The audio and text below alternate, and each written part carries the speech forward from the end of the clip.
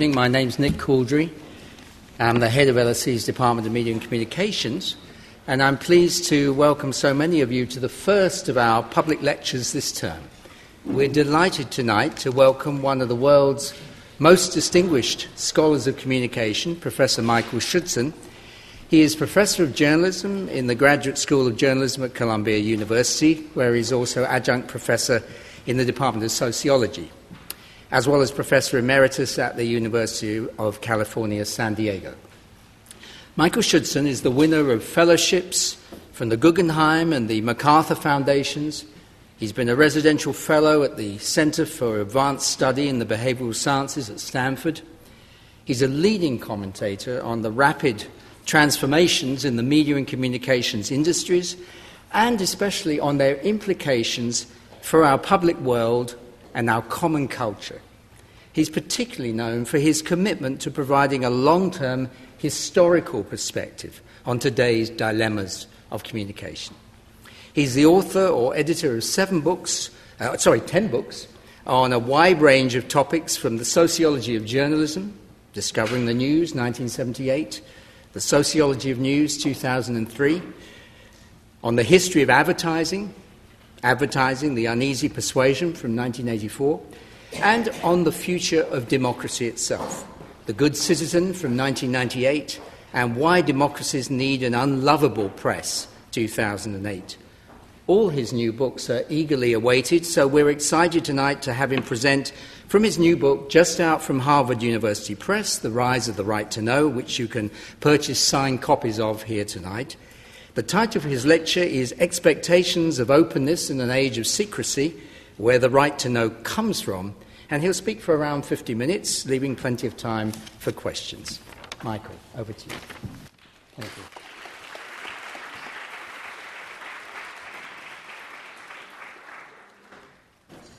Thank you, Nick. Thank you all for coming, and I'm very happy to be here and to discuss with you what I call, thanks to the editors at Harvard University Press, because I did not know what to call this book, but they suggested The Rise of the Right to Know, and I thought that had a nice ring to it. So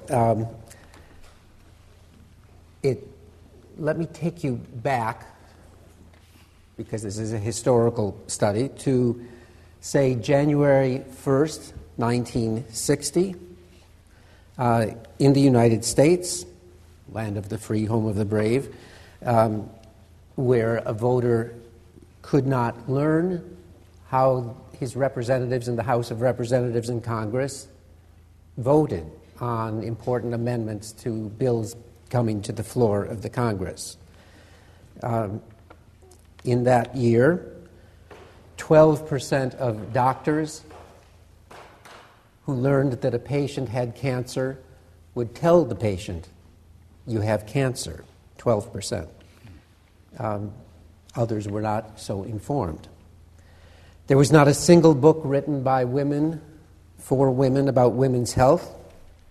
Consumers who went to the supermarket for cereal and milk could not determine which of the boxes of cereal was the more economical, not unless they could easily do long division and divide $2.49 by 12 3/4 ounces and compare that to the similar packages but with different prices and different numbers of ounces next to them. Which cereal had the least sugar? No way to find that out.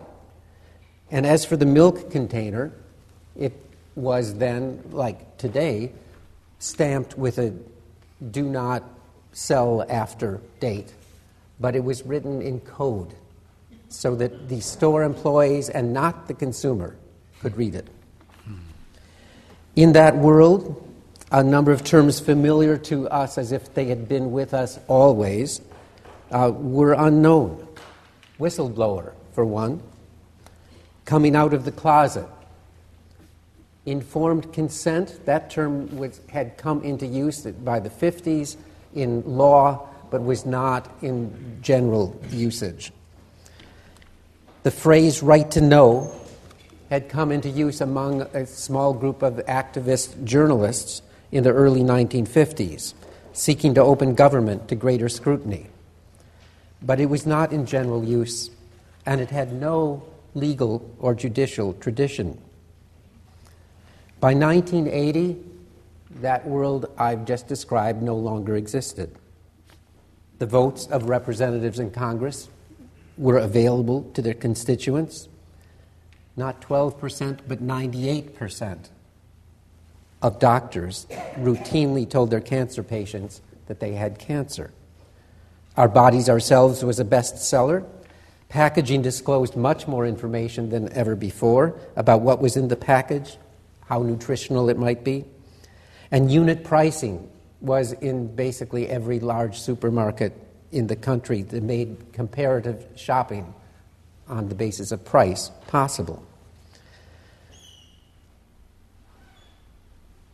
The leading candidates for the presidency met for the first time in the history of the presidency in debate, as it happened on television. It was the first time, if you're thinking, no, it was Lincoln and Douglas. They did not meet running for the presidency. They met running for the Senate in Illinois at a time when the people in general did not, in fact, vote for senators. The senators were elected by state legislatures. So it was a very different scene. So the Kennedy-Nixon debate in 1960 was a dramatic change, and it led to what some media scholars have, Danielle Dayan and Elihu Katz, have called that it helped breed the expectation of openness in politics and diplomacy. Now, I'm not about to argue that the increase in openness, which is really my topic here, is always a good thing. Some limitations on disclosure are essential to a civilized society and a civil society, but others are on their face an indignity to democracy. Many such practices have been routine throughout history, including American history. What I want to focus on is what changed 1960 to 1980 or thereabouts, especially in the years 1966 to 1974, and then to try to understand why, which is a complicated and, for me, unfinished effort, and I think you'll see why, because each of the changes I'm going to talk about had its own local purposes and its own reasons for being. It's not like everyone signed up for a openness social movement. It didn't happen that way. It happened in discrete arenas and for different reasons. So why did they all happen to happen at the same time? Seeing as I am in the UK, I should say that what the change I think I've identified in this period in American history is a change in what Raymond Williams called the structure of feeling. And it's something that we think of very often as very, very difficult to change. Culture, preconceptions, prejudices, beliefs, values, deep-seated habits and ways of being are resistant to change. Hillary Clinton said as much 2 weeks ago. She was quoted as follows, "I don't believe you change hearts," she said. "I believe you change laws, you change allocation of resources, you change the way systems operate." And I think I know what she means by that, and it bespeaks a pragmatism which I, for one, admire in her. And yet I don't think it's the whole story. Sometimes hearts do change. Sometimes assumptions that seem implacable change. Say that the underlying assumption that a woman cannot and should not be president. It weakens or it disappears. Sometimes within a generation, people who took it for granted that homosexuality is immoral and unnatural change their minds and their hearts. So how can we understand this important change, this one about openness or transparency, toward a presumption of openness, toward a belief that people should have or do have something we could call a right to know? Let me, first of all, lay aside a couple of possible answers to that, or answers that might come to mind, that have come to other people's minds at any rate. One is that there's nothing to explain. After all, there was an enlightenment in the 18th century, and the founding fathers, the American society, were Enlightenment thinkers. We've always had a right to know. It's sort of implied there in the Constitution, isn't it? Congress shall make no law abridging freedom of speech or of the press. You can go online and learn that Thomas Jefferson said, "Information is the currency of democracy." I was troubled by that line because, by my theory, he shouldn't have said that. And if you go a little further online, you'll find out that, no, he actually didn't say that. He couldn't have. I mean, I'm doubtful about the use of the word information by him, and I'm also doubtful about the use of the word currency, but I'm sure about the use of the word democracy. He would not have used it in a positive way. He thought he lived in a republic, and that's what he had fought a revolution to ensure. But democracy suggested mob rule to the founders. He would never have said that. But somebody did say it, and his name was Ralph Nader. He wrote it in 1986, and a version of it in 1970. James Madison, you can also see quoted over and over again, and at least half a dozen of the members of Congress who voted in favor of the Freedom of Information Act in 1966 quoted the following line from Madison: "A popular government without popular information or the means of acquiring it is but a prologue to a farce or a tragedy, or perhaps both." In this case, Madison actually did write that. He wrote it in a letter to a friend in Kentucky who was asking for his support for a bill that would provide public funding for elementary schools. That's what Madison had in mind. The quote has been used over and over again by American politicians and others to promote something like the Freedom of Information Act or other efforts to get government to disclose to the public information that it holds. Madison had no idea of such a thing. That's not what he meant. Would he have approved it? I think it's very unlikely that he or Jefferson would have approved it. So I want to argue that we haven't always had it, that something really did happen 1960 to 1980 or thereabouts, and there's something worth explaining here. Well, there's another view that the explanation, we do need to explain it, but it's simple. The Internet did it. Didn't the Internet do almost everything? Well, it's done a lot, but in this case, it's easy to refute that notion since the efforts at these various reforms I'm talking about began in the 50s, early 60s. There was no Internet until the 1970s.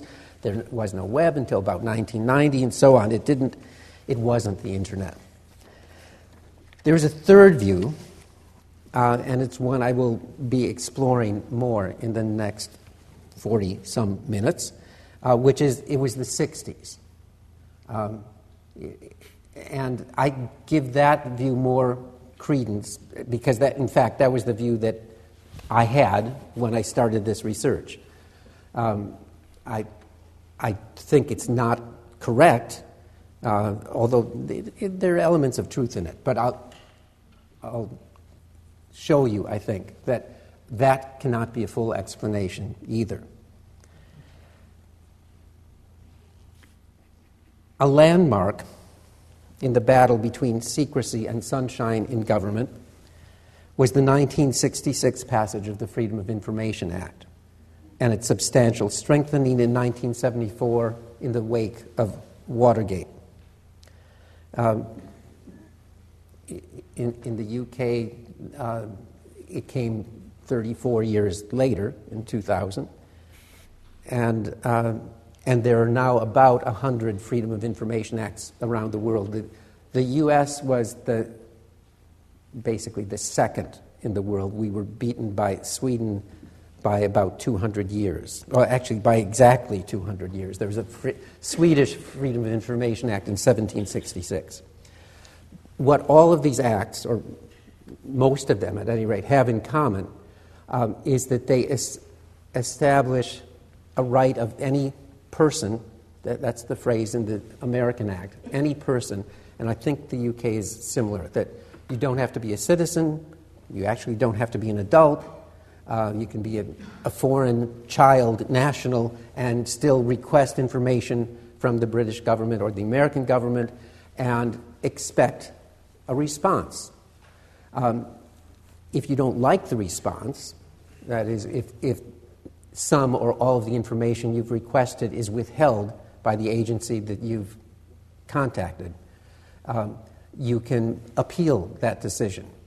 And there are various ways of appealing the decision, and those differ a lot from one FOIA, or Freedom of Information Act, to another.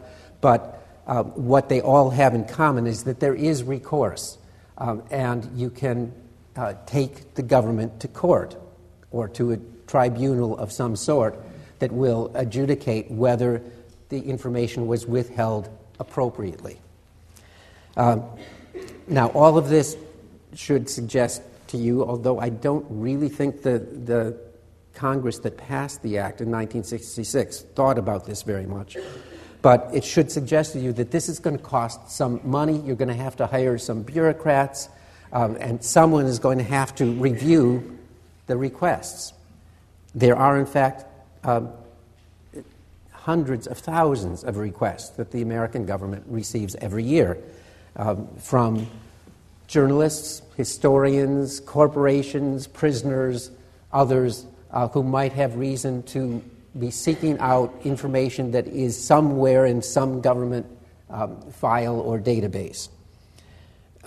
Responding to those requests has led the government to hire about 5,000 Freedom of Information Act officers.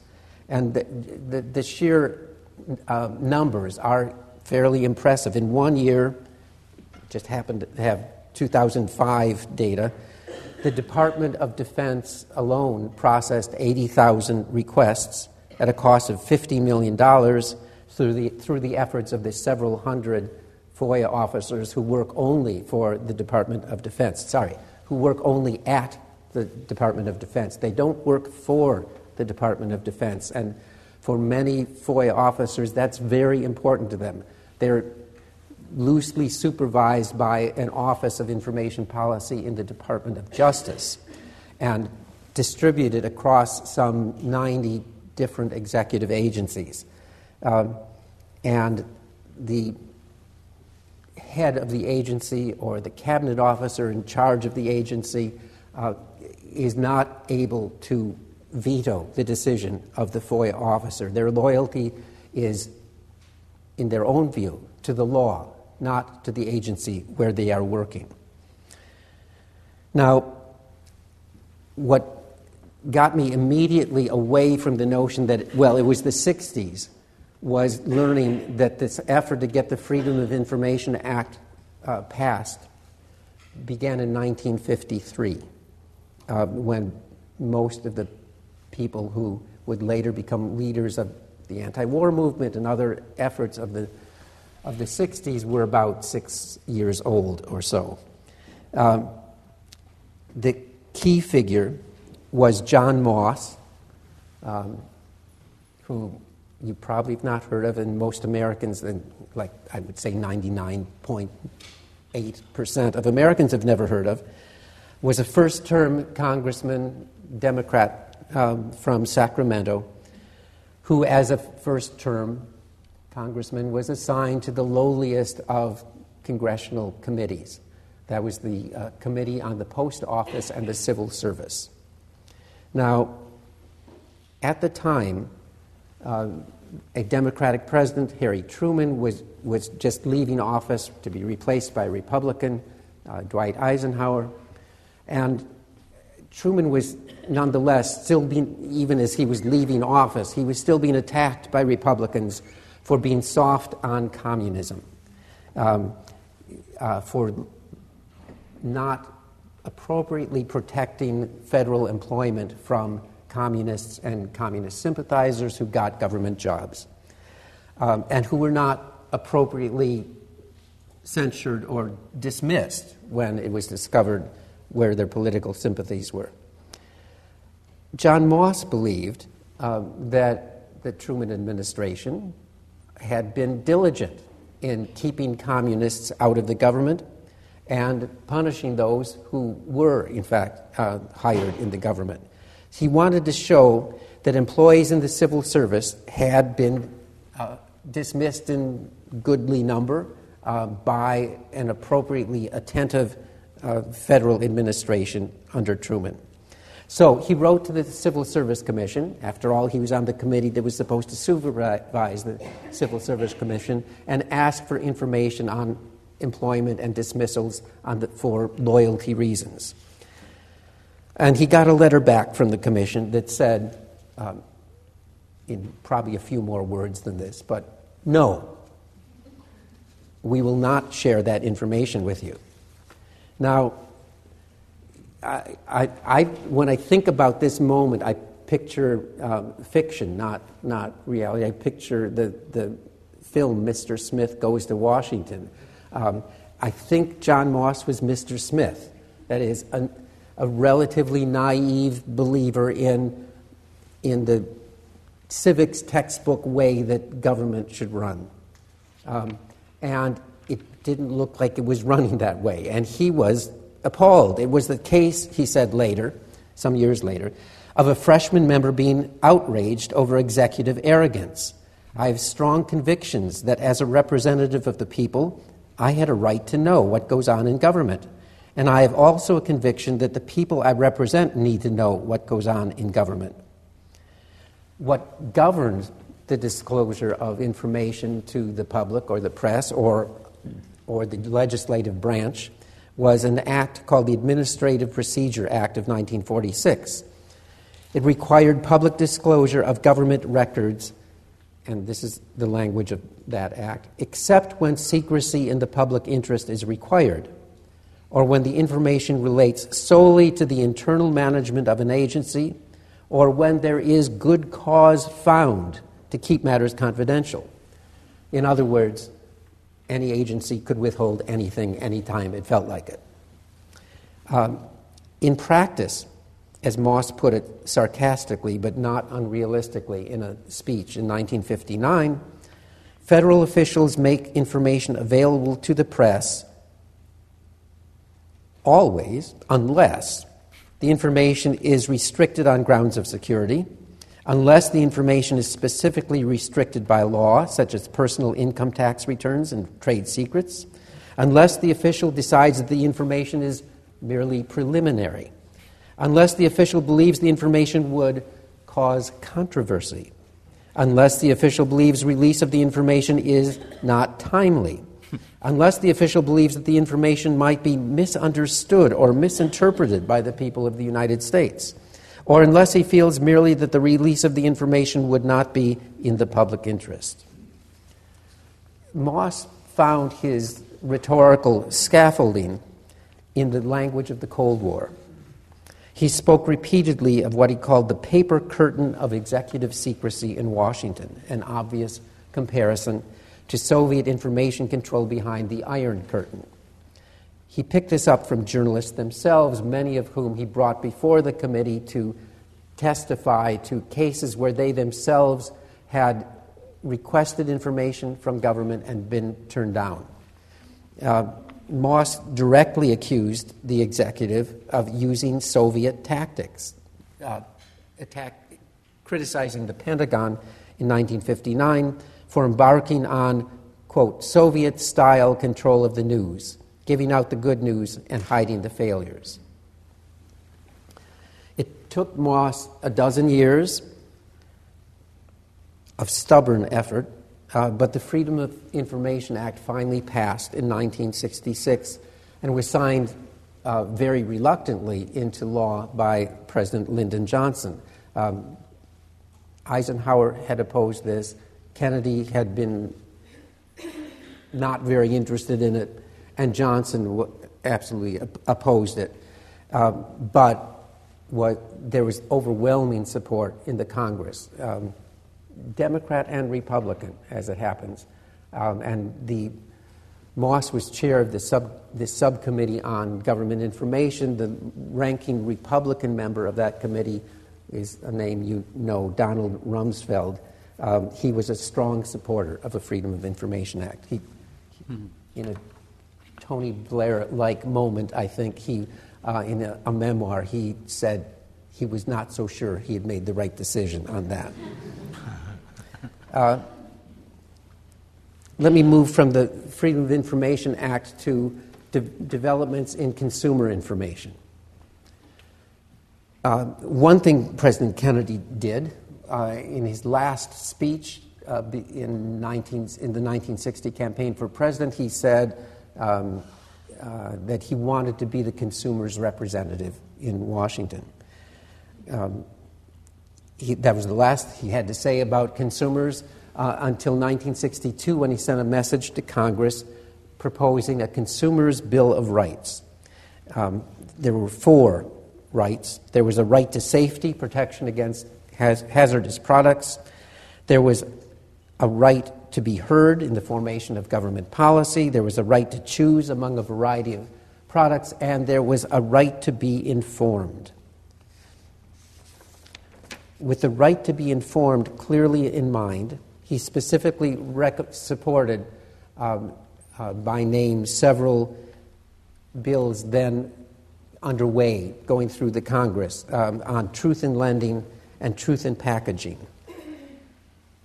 But beyond that speech, that was the end of it in terms of his own involvement in consumer affairs and consumer rights until a few weeks before his assassination.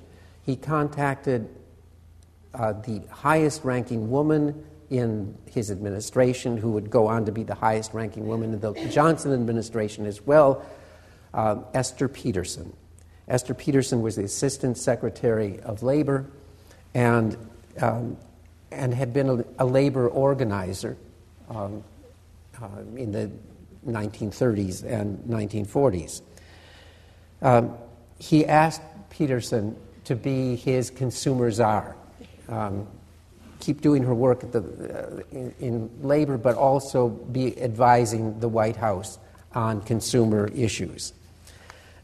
She was thinking this over when he went to Dallas and was killed. And then she says in a memoir that she pretty much forgot about it. The new president, however, did not forget about it. And early in January, so this is like 6 or 7 weeks after he's become president, Lyndon Johnson asks her to come to his Texas White House on his ranch. You don't refuse an invitation like that. She goes off to the Texas ranch. She has lunch with Lyndon and Lady Bird.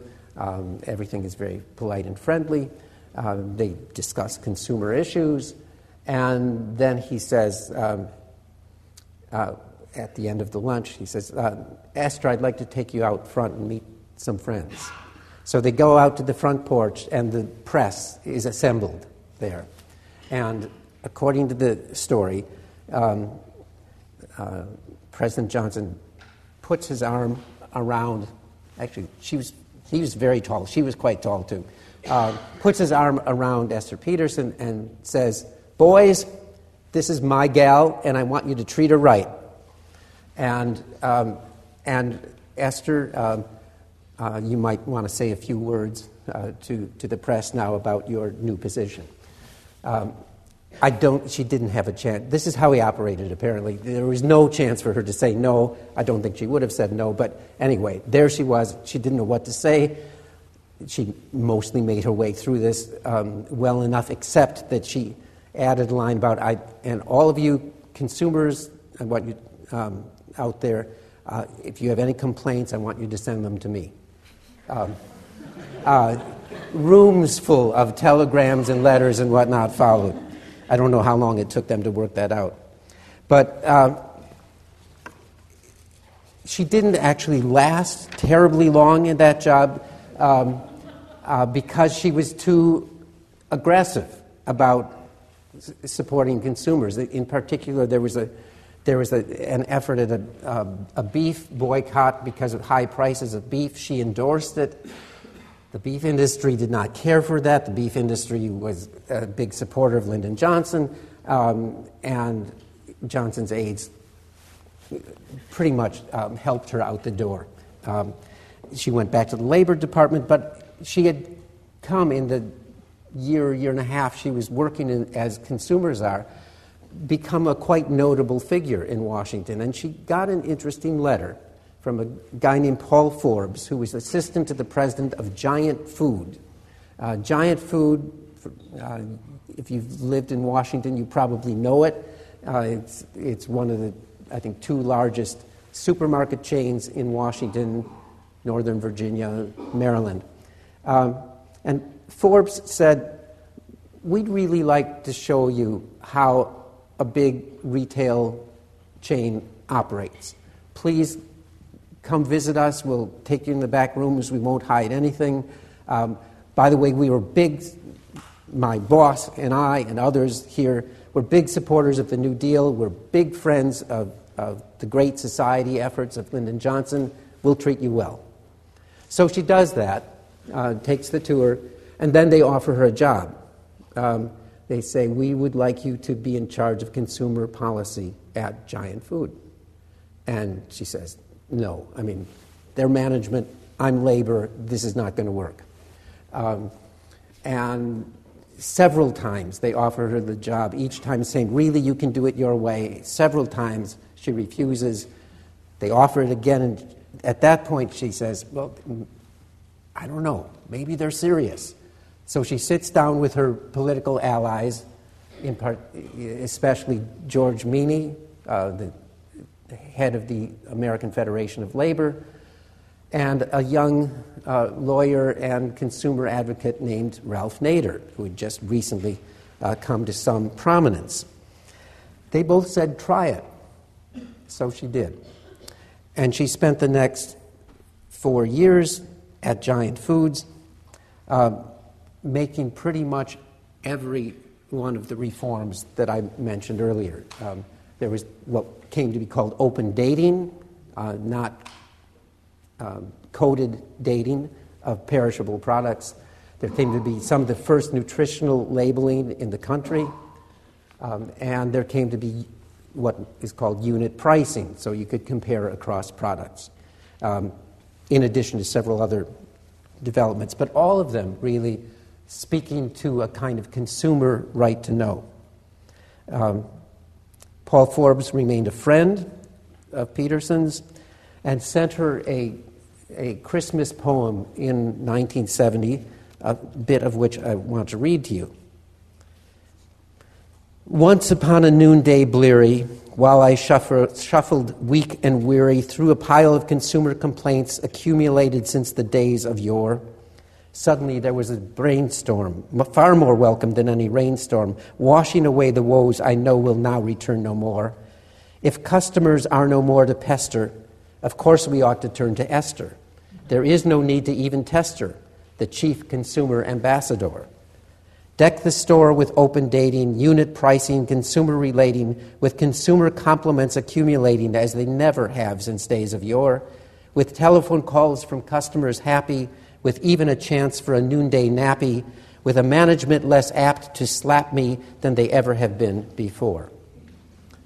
It was a big triumph. Everyone was happy, and it's interesting that this whole set of consumer practices that we absolutely take for granted, has a specific moment, place, time, and origin in 1969, 1970, 1971 at Giant Food.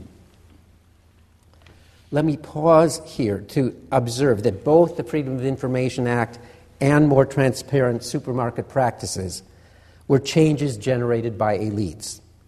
In the first case, Congress sought to use transparency as a device to keep tabs on the executive.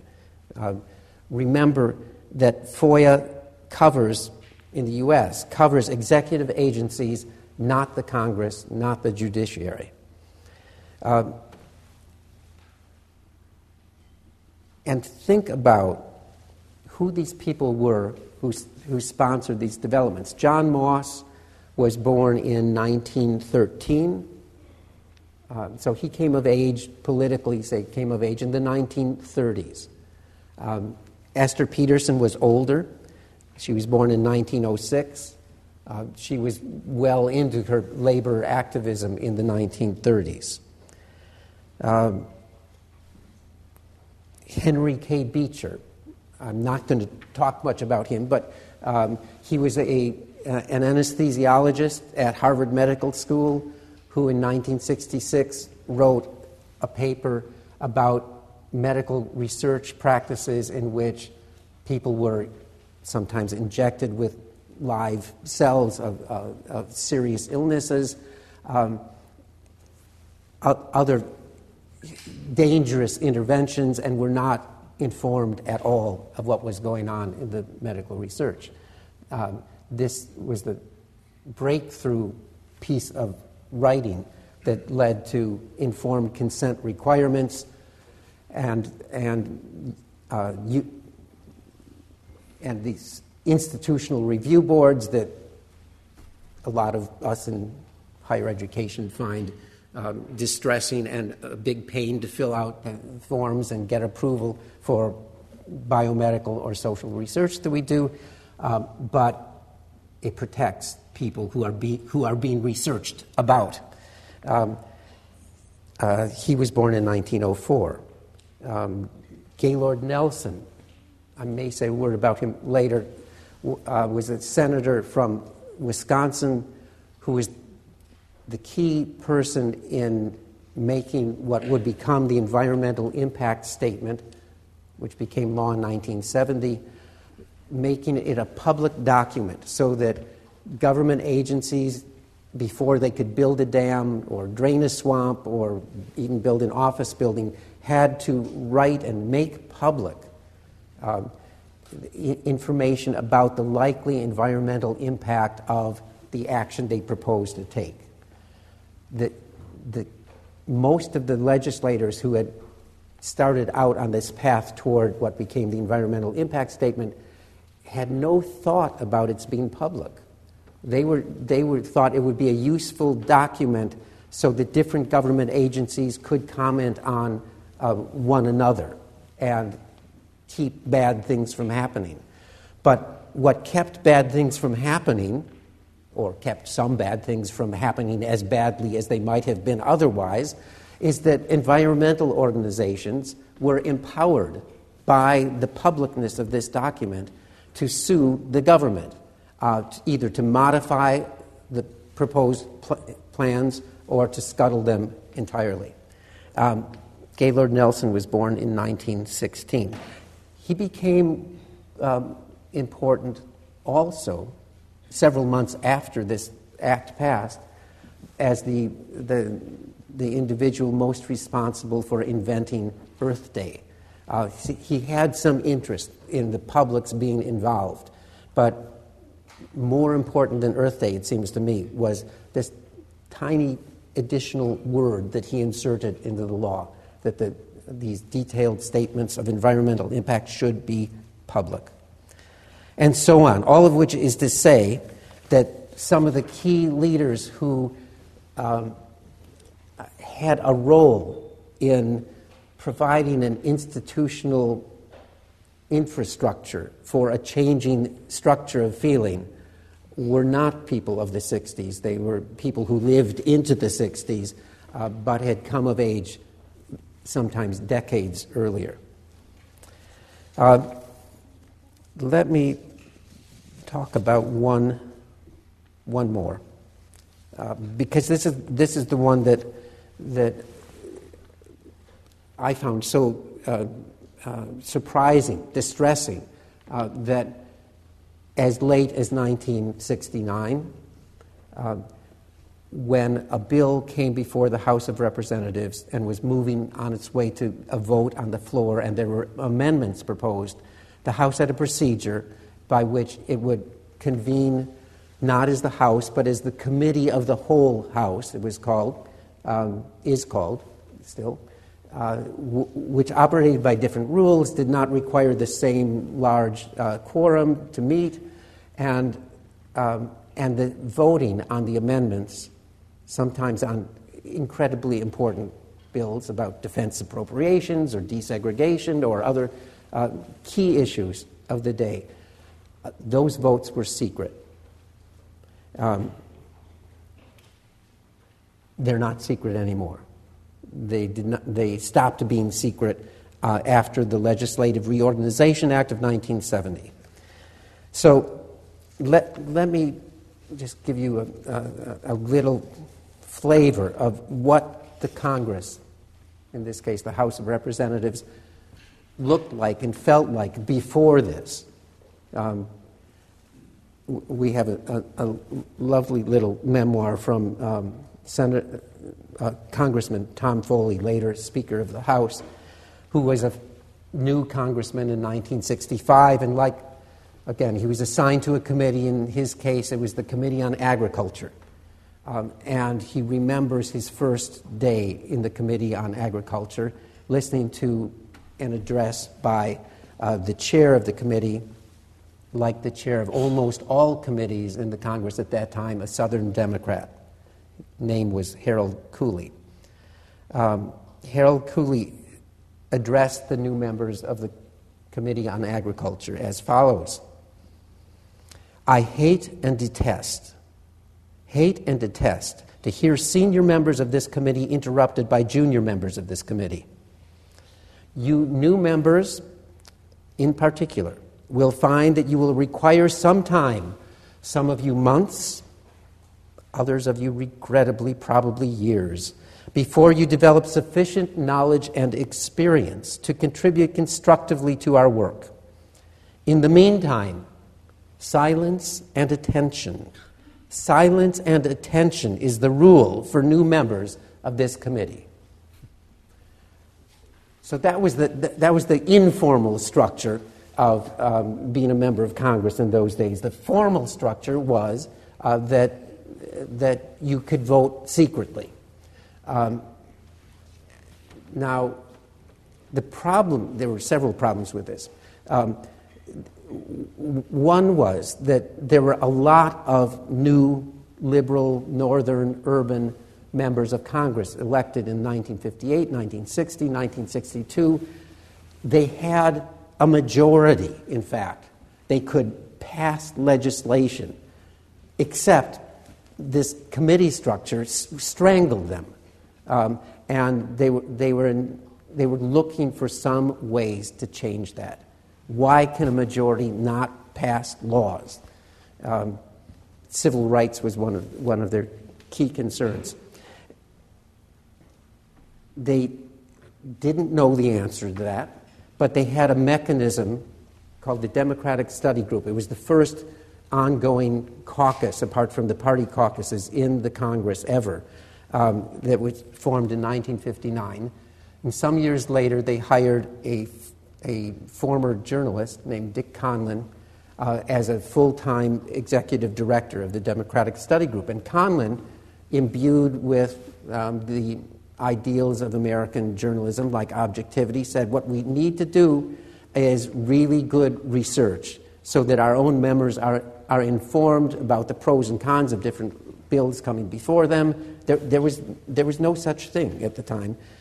They put out these research reports, and they were so good and so, in fact, objective that the Republicans wanted to read them too. Lobbyists wanted to read them. He was very successful, Conlin, in what he did. But when this Legislative Reorganization Act was passing, and the Democratic Study Group wanted to add some amendments to open up voting, among other things, and open up the Congress in other ways, he wasn't sure how to sell that. He really wanted to do it for a peculiar reason. I initially assumed he thought Congress should be more democratic.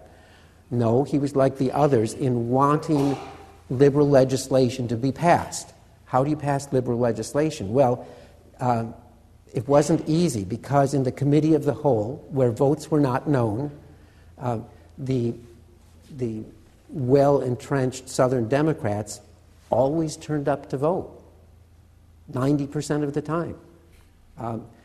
The Democratic Study Group members, the newer, more liberal, more northern, more urban group of congressmen, sometimes went to vote in the Committee of the Whole, maybe 50% of the time. Other times, they were running for re-election and back in their constituencies, or they were at a softball game, or who knows where they were, but they weren't on the floor on the Committee of the Whole.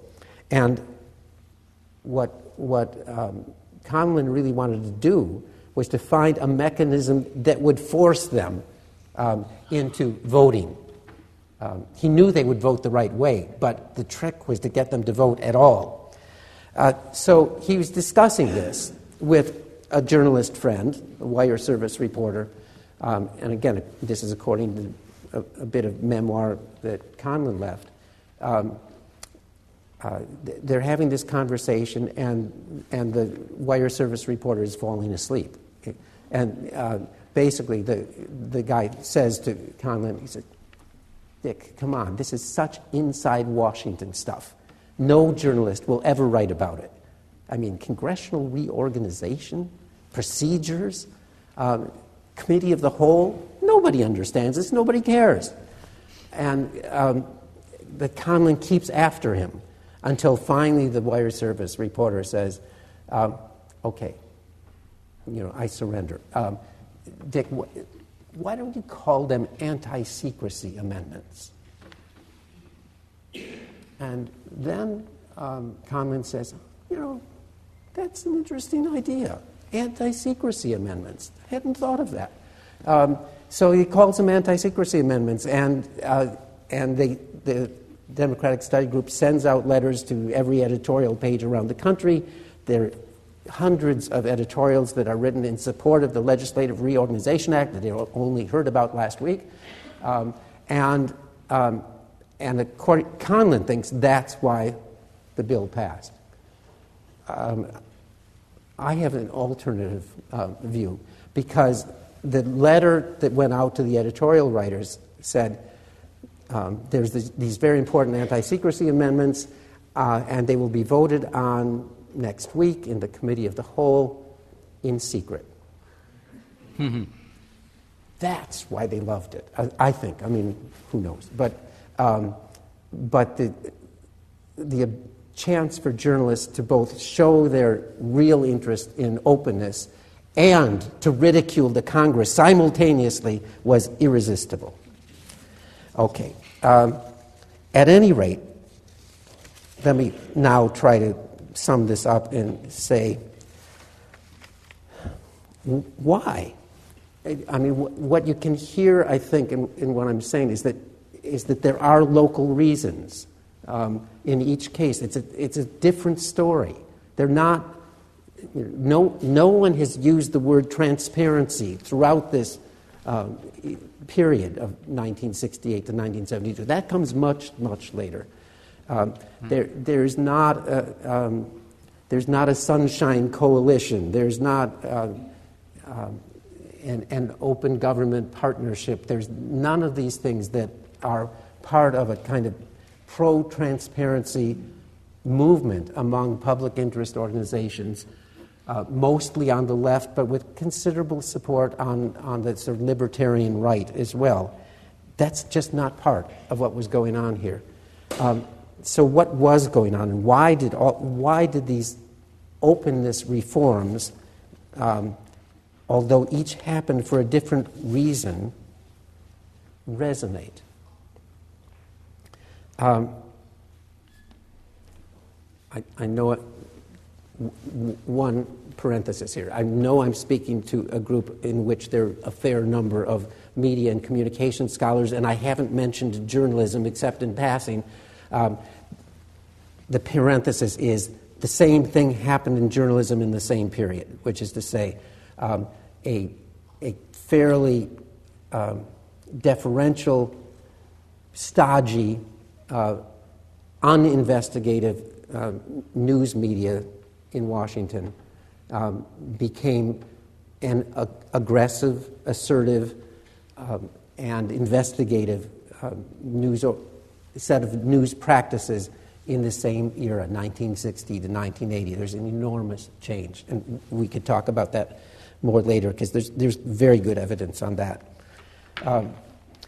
But the thing on which there's not sufficient evidence, but speaking at a distinguished university here, I think this is really interesting, is that there were changes in higher education in the U.S. beginning particularly after 1945 and extending through this era. The changes I'm thinking about are not, one, the growth of higher education, two, federal investment in higher education, but three, a change in the mood and ethos of the college classroom. One historian traces this in particular. It's a good example. I don't think it's necessarily the crucial influence, but he traces it to a faculty curriculum report. I mean, what could be more boring? Maybe congressional procedure could be more boring, but this was a faculty curriculum reform at Harvard that was published in 1945 as the so-called Red Book. The faculty had been charged with an effort to revise general education. What the faculty was asked, would you say is the knowledge most worth having that should be part of every Harvard student's education? They struggled with that for several years and came up with the following distressing conclusion, that they didn't know. They had no consensus whatsoever on what the core curriculum should look like. And so they came up with, as we tend to do in higher education, a kind of cafeteria. And here are the variety of courses you can take. Some are from column A, some are from column B, some are from column C, and students can elect which they want. The faculty, I assume, at that time, took this as a defeat. I mean, they had really wanted to come up with an answer. To come up with the answer that we have no answer was distressing for them. But it seems to me that it was the kind of thing that many others at other universities and colleges were coming up with as well in different ways, and it was ultimately a great triumph because it was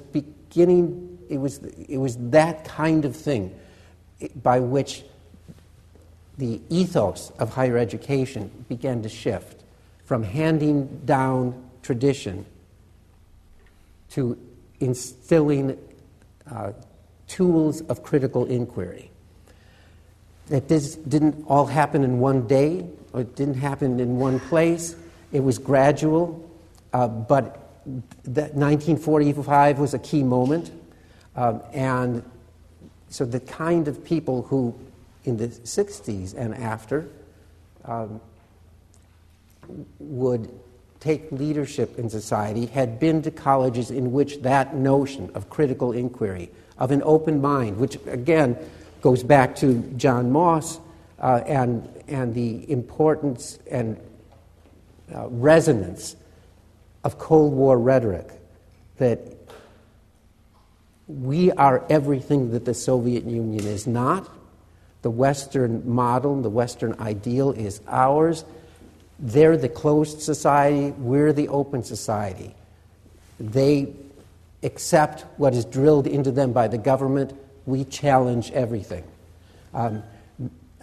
Is that true? No, it's not true. But was that the move in the ideals and the aspirations of higher education? I think it was. I think it is. And it was in that way that I would like to see us integrate the history of higher education in the history of society itself. We stand maybe too often apart looking out at society. We're actually part of it, we in higher education. And in this case, the changes in higher education offered an opening for opening and for creating a support structure, an emotional support structure for a right to know. Thanks.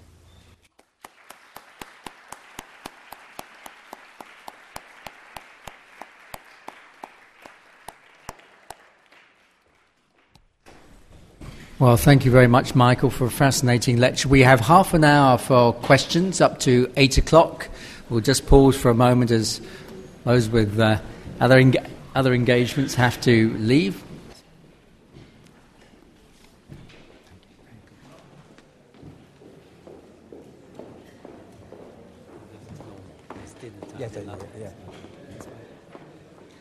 Yeah, it's a long time to say.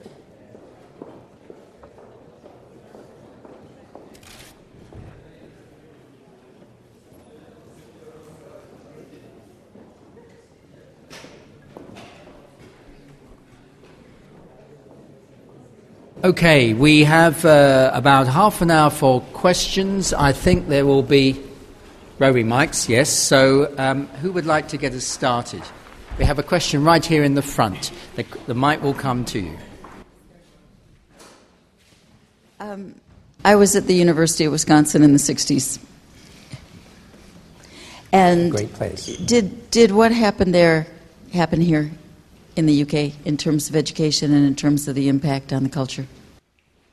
My impression is yes, but I'll turn to people who know more about that.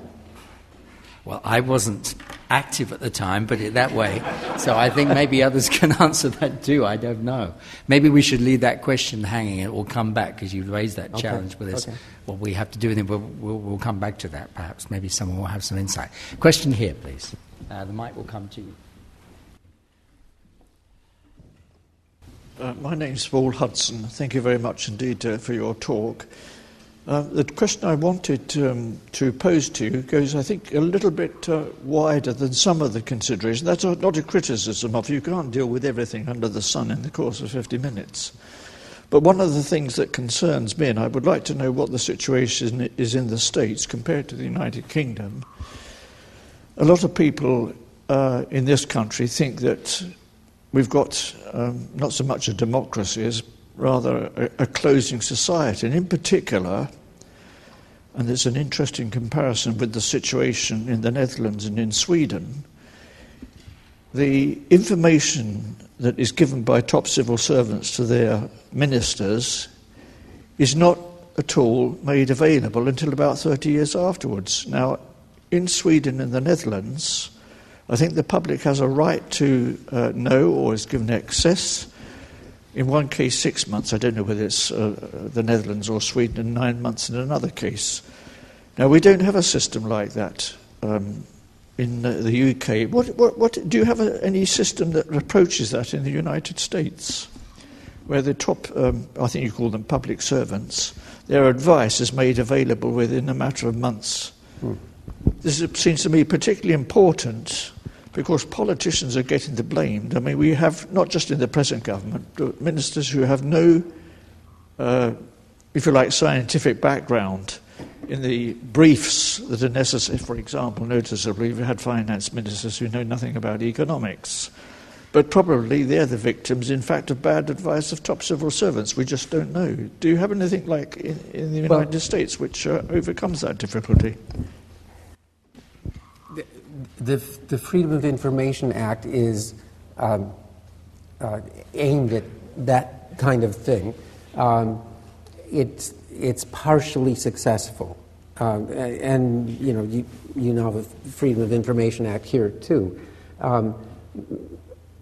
which I believe this is the case in the UK as in the US. There are really two parts of a FOIA legislation. There's a kind of proactive and a reactive part. The proactive says release as much information as you can from day one, from the beginning, and that's been greatly accelerated in U.S. and U.K. and elsewhere. This is one place where the internet does come in, and huge databases and great amounts of information that is collected by the government are made available. Sometimes in easily usable form, sometimes not in easily usable form, but it's there. You can find it on the websites of the different agencies and bureaus in the government. I'm sure more should be done in that regard, but that's sort of the proactive side, and if that really worked well, there might not be so much need for the reactive side. The reactive side is when government responds to specific requests filed under the FOIA legislation. To mention Ralph Nader one more time, he was an early critic of the American Freedom of Information Act. He called it the Freedom from Information Act. This is 1973, I think.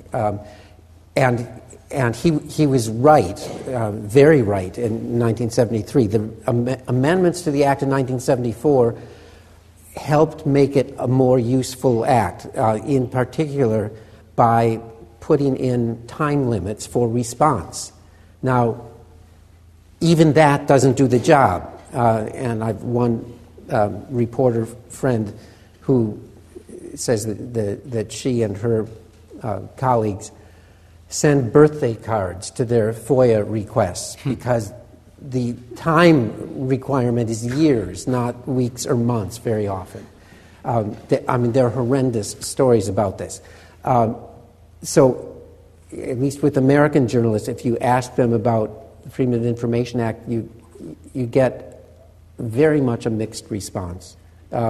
They both love it and they really hate it because it's so burdensome, it is so slow, and it sometimes takes one of the difficulties is that with the powerhouse news media in economic financial trouble in the U.S. and the U.K. and elsewhere, small organizations can sometimes do great reporting, but what happens if they run into trouble? What happens if they need a FOIA request and the FOIA request is denied? Now they need a lawyer. Now they need to sue the government for relief. The New York Times can do that, even still, and does it. There are a few law clinics at Harvard and at Yale that will do that on behalf of small organizations. But anyway, it's a constant battle in the U.S. And then there are other pieces entirely, like laws and practices about declassification. How long must something be held secret? So there are efforts now to declassify more and to declassify sooner in the U.S. But that goes back and forth. It depends on the administration. It depends on the ingenuity of outsiders seeking the information. So, in short, there's no simple answer to your important question. Okay, thanks. We have a question, I think the next one from Sonia Livingston. Hi. So thank you for that.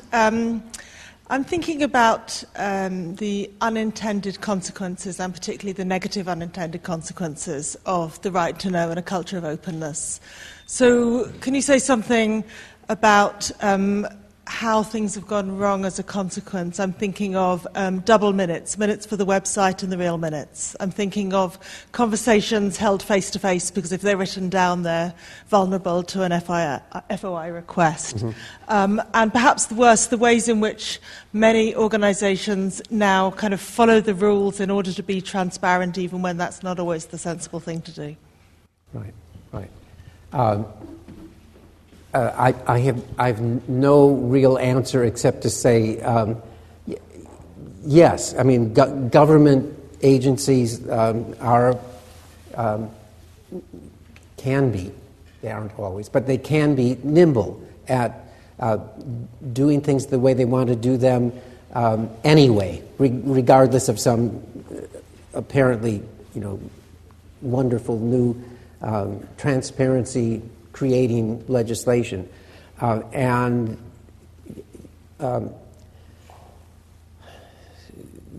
there are back doors and there are back rooms, even if the room where the decision used to be made is now open. I don't know what you can do about that except find the next. I mean, you escalate the battle in some other arena. And there is the other side of it, which I'm a little skeptical about, but I've heard it from members of Congress. I've heard it from staffers of members of Congress who say we could get so much more done when we could do so much more secretly. And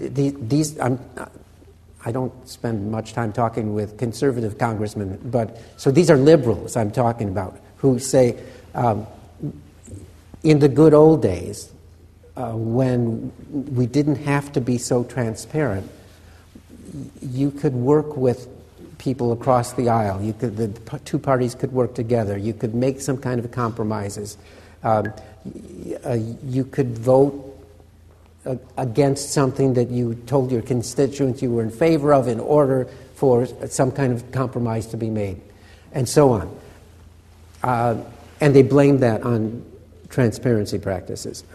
There's probably some truth in that, but I have the feeling that that's not the whole story. And my image of what Congress used to be like, their image of what Congress used to be like, is it was great in the old days. My image is Senator Cooley telling the newcomers to shut up. Mm-hmm. A question from Sita here.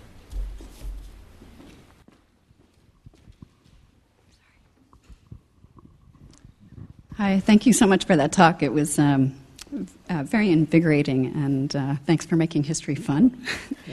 This is coming from somebody who spent a lot of time looking at the Administrative Procedure Act. Oh, my goodness.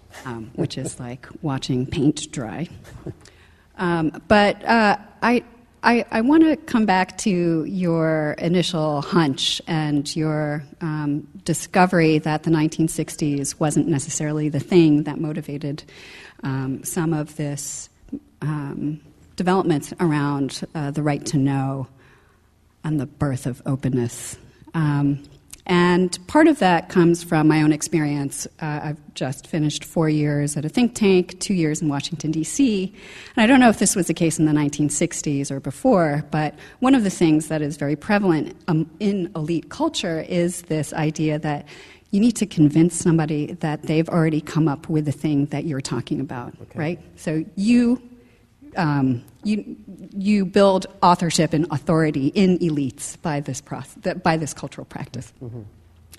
And so I'm wondering if there's more to the sort of moments of social upheaval and cultural change that did in fact influence elites, but maybe not necessarily in ways that were acknowledged And I think maybe what I'm asking is to sort of engage with the theory of social change and how that involves not just elites, but a larger ecology of people.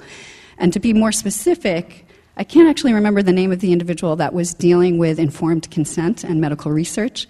But if you think of the larger context of that particular case, I'm presuming that that is a person that was talking about the Tuskegee experiments, right? And informed consent. Different Dr. guy. Beecher, no. But the Tuskegee experiment revelations are a couple years after that.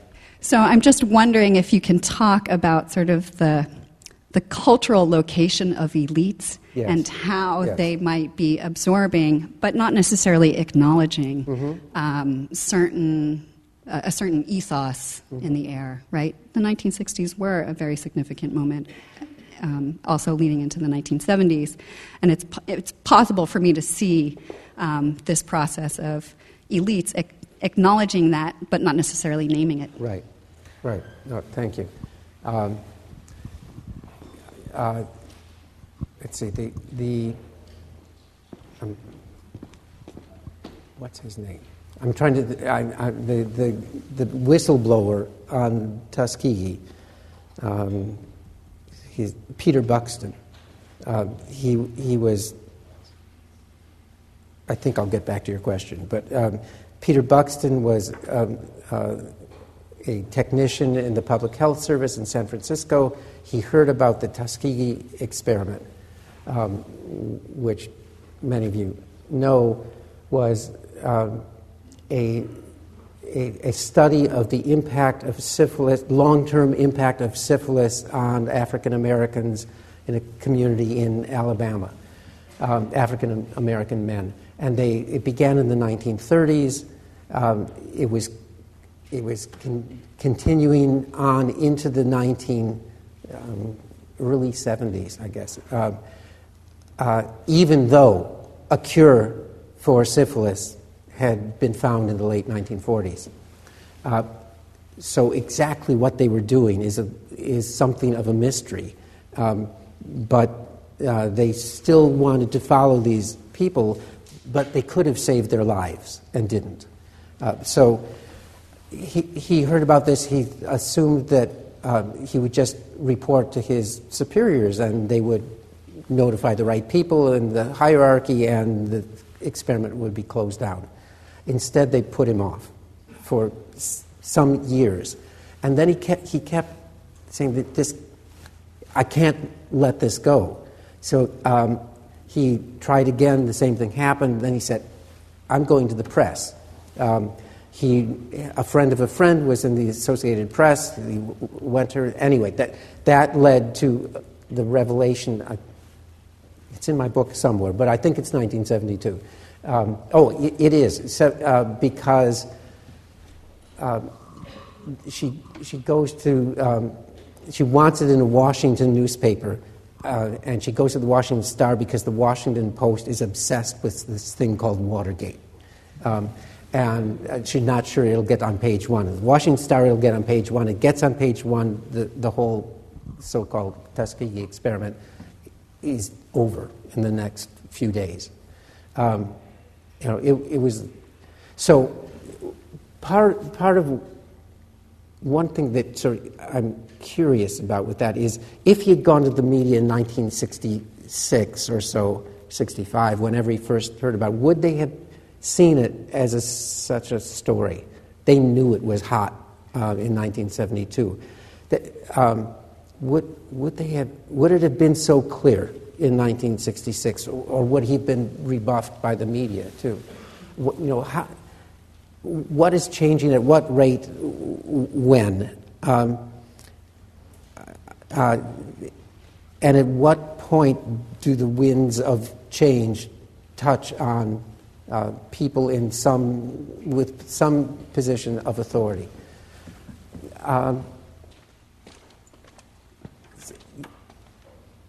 Some of this goes way back. It's interesting that Kennedy didn't do that much with consumer rights, but the Bill of Consumer Rights notion was irresistible every consumer, organized consumer advocate organization said, as President Kennedy told us, as President Kennedy asserted, consumers have a Bill of Rights. They have a right to know. He's in touch. I mean, he has the campaign speech because he thinks there's something hot going on with consumers. Something is changing. There's some dissatisfaction in the country. Maybe he can tap into that. But then he gives his speech, and consumer organizations that are part of a consumer movement, a labor movement, then bounce off of Kennedy and use him to legitimate what they were already doing anyway. So it moves back and forth.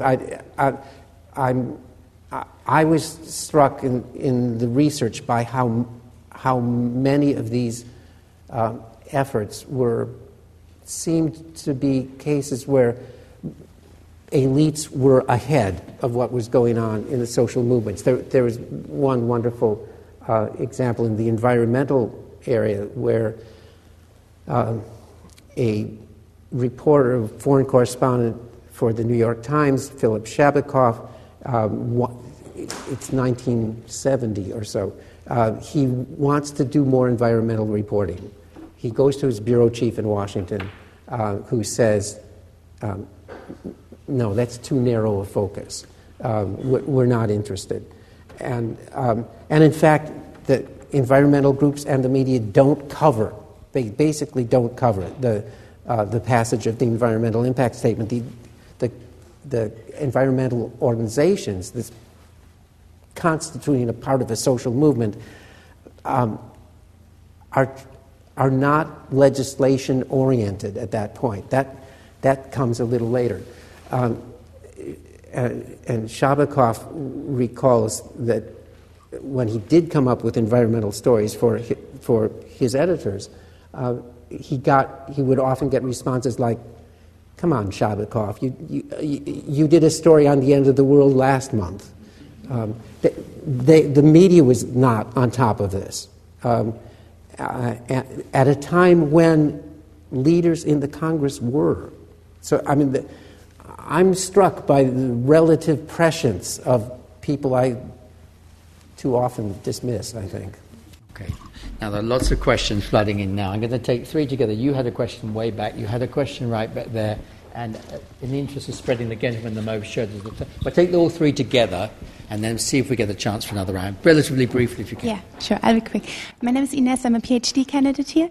And I'd like to come back to your concluding argument about the importance of the reform in education. Mm-hmm. Now, I do find that it's very convincing regarding the way transparency resonated among the American people. However, it appears to me that this very characteristic, I would say, of challenging authority and, challenging a specific mindset is actually a matter of personality.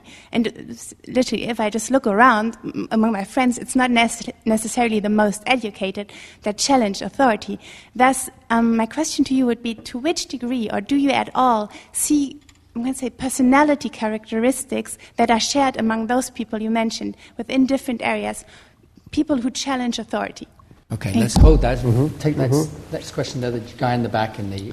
Hi, my name's Jacob. I work in publishing. I've got another question about sort of the grey areas of FOI and that kind of thing. I see it as there are, well, to put it very briefly, two sides. There's between the private eye sides of freedom of information, private eye being the magazine in the UK. They tend to push for freedom of information with things like tax avoidance, etc., arguably, I would play good causes. Mm-hmm. On the other side of it, there's tabloid journalism. Again, to paint it in broad strokes is a bad way to do it, but to do it briefly, I need to.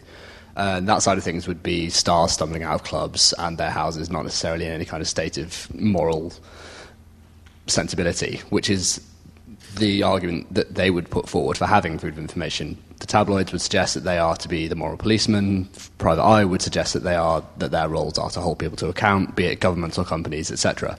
Mm-hmm. I was wondering if you could say something about where the line could be drawn, where freedom of information becomes invasion of privacy, or whether freedom of information needs a tool to keep it as a useful tool for government and doesn't just become prying into things.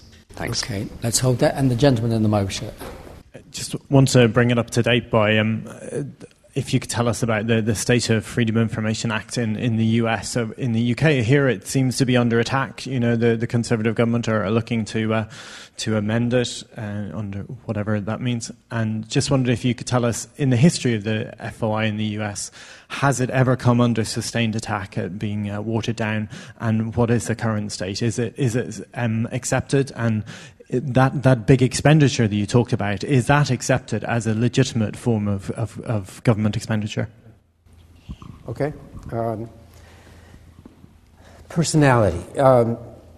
You make a good point, and I don't know what to do with it. I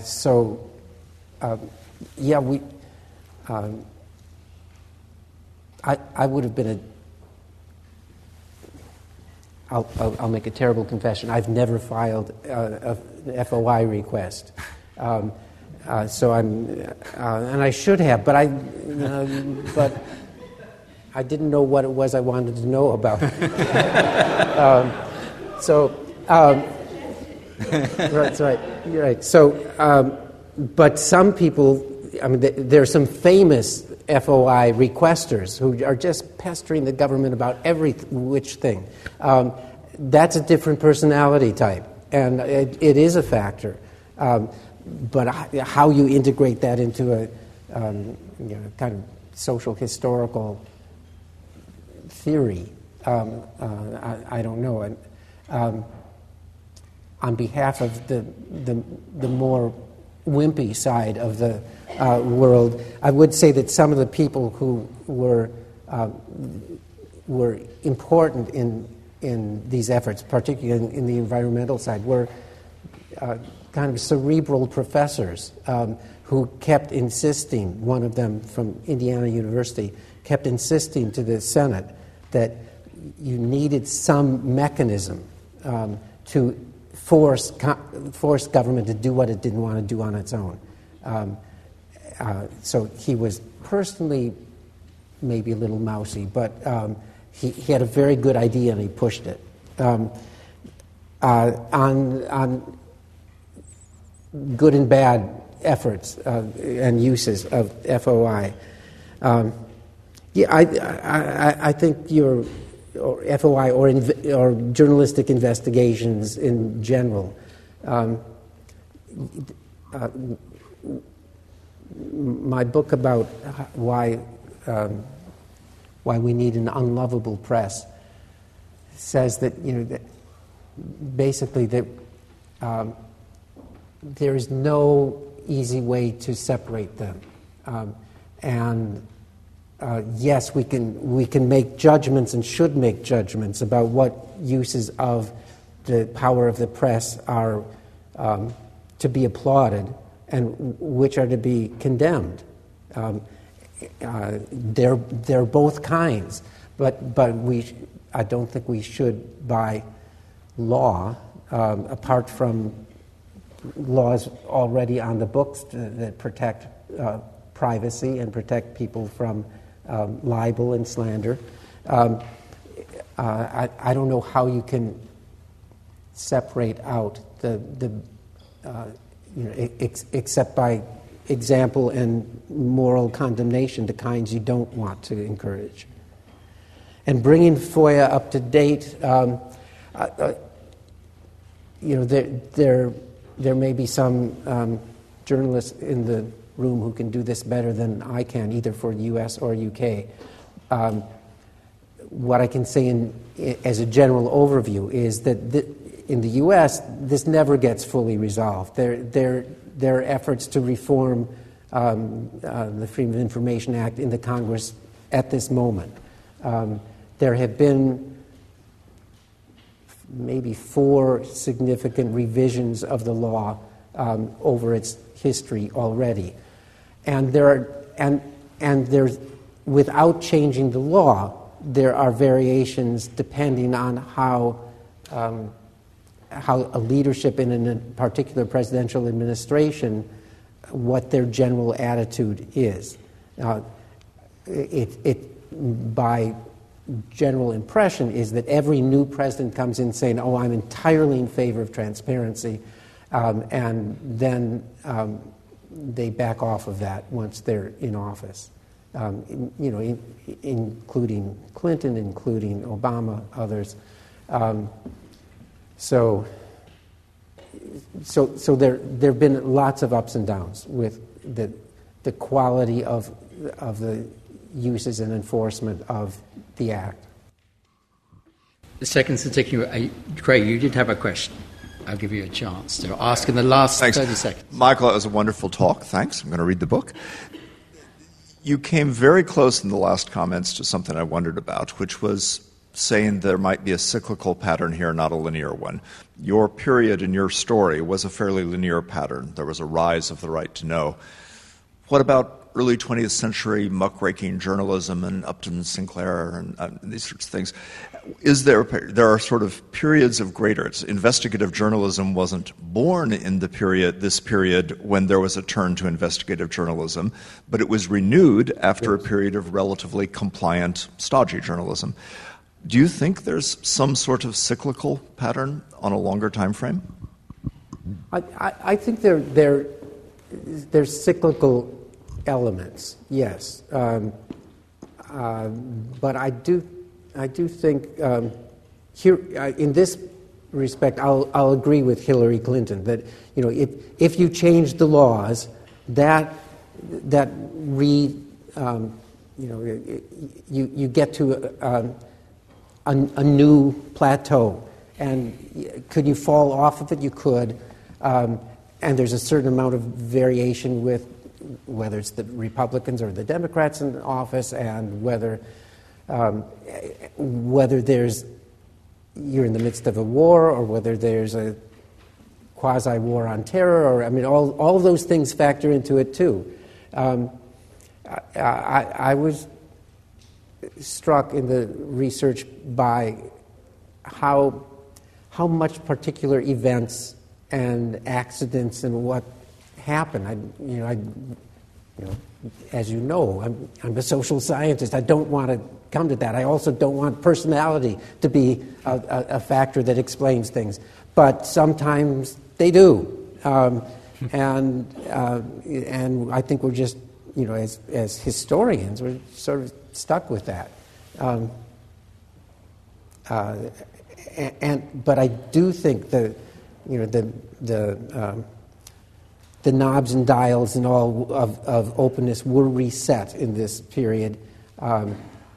It may well, this would be harder to figure out, but it may well be that the DNA of the Internet, which I dismissed earlier, but the DNA of the Internet were these folks who said openness is something we value, and that the Internet, as it evolved, it could have evolved in somewhat different ways, has helped provide that with all of its complications.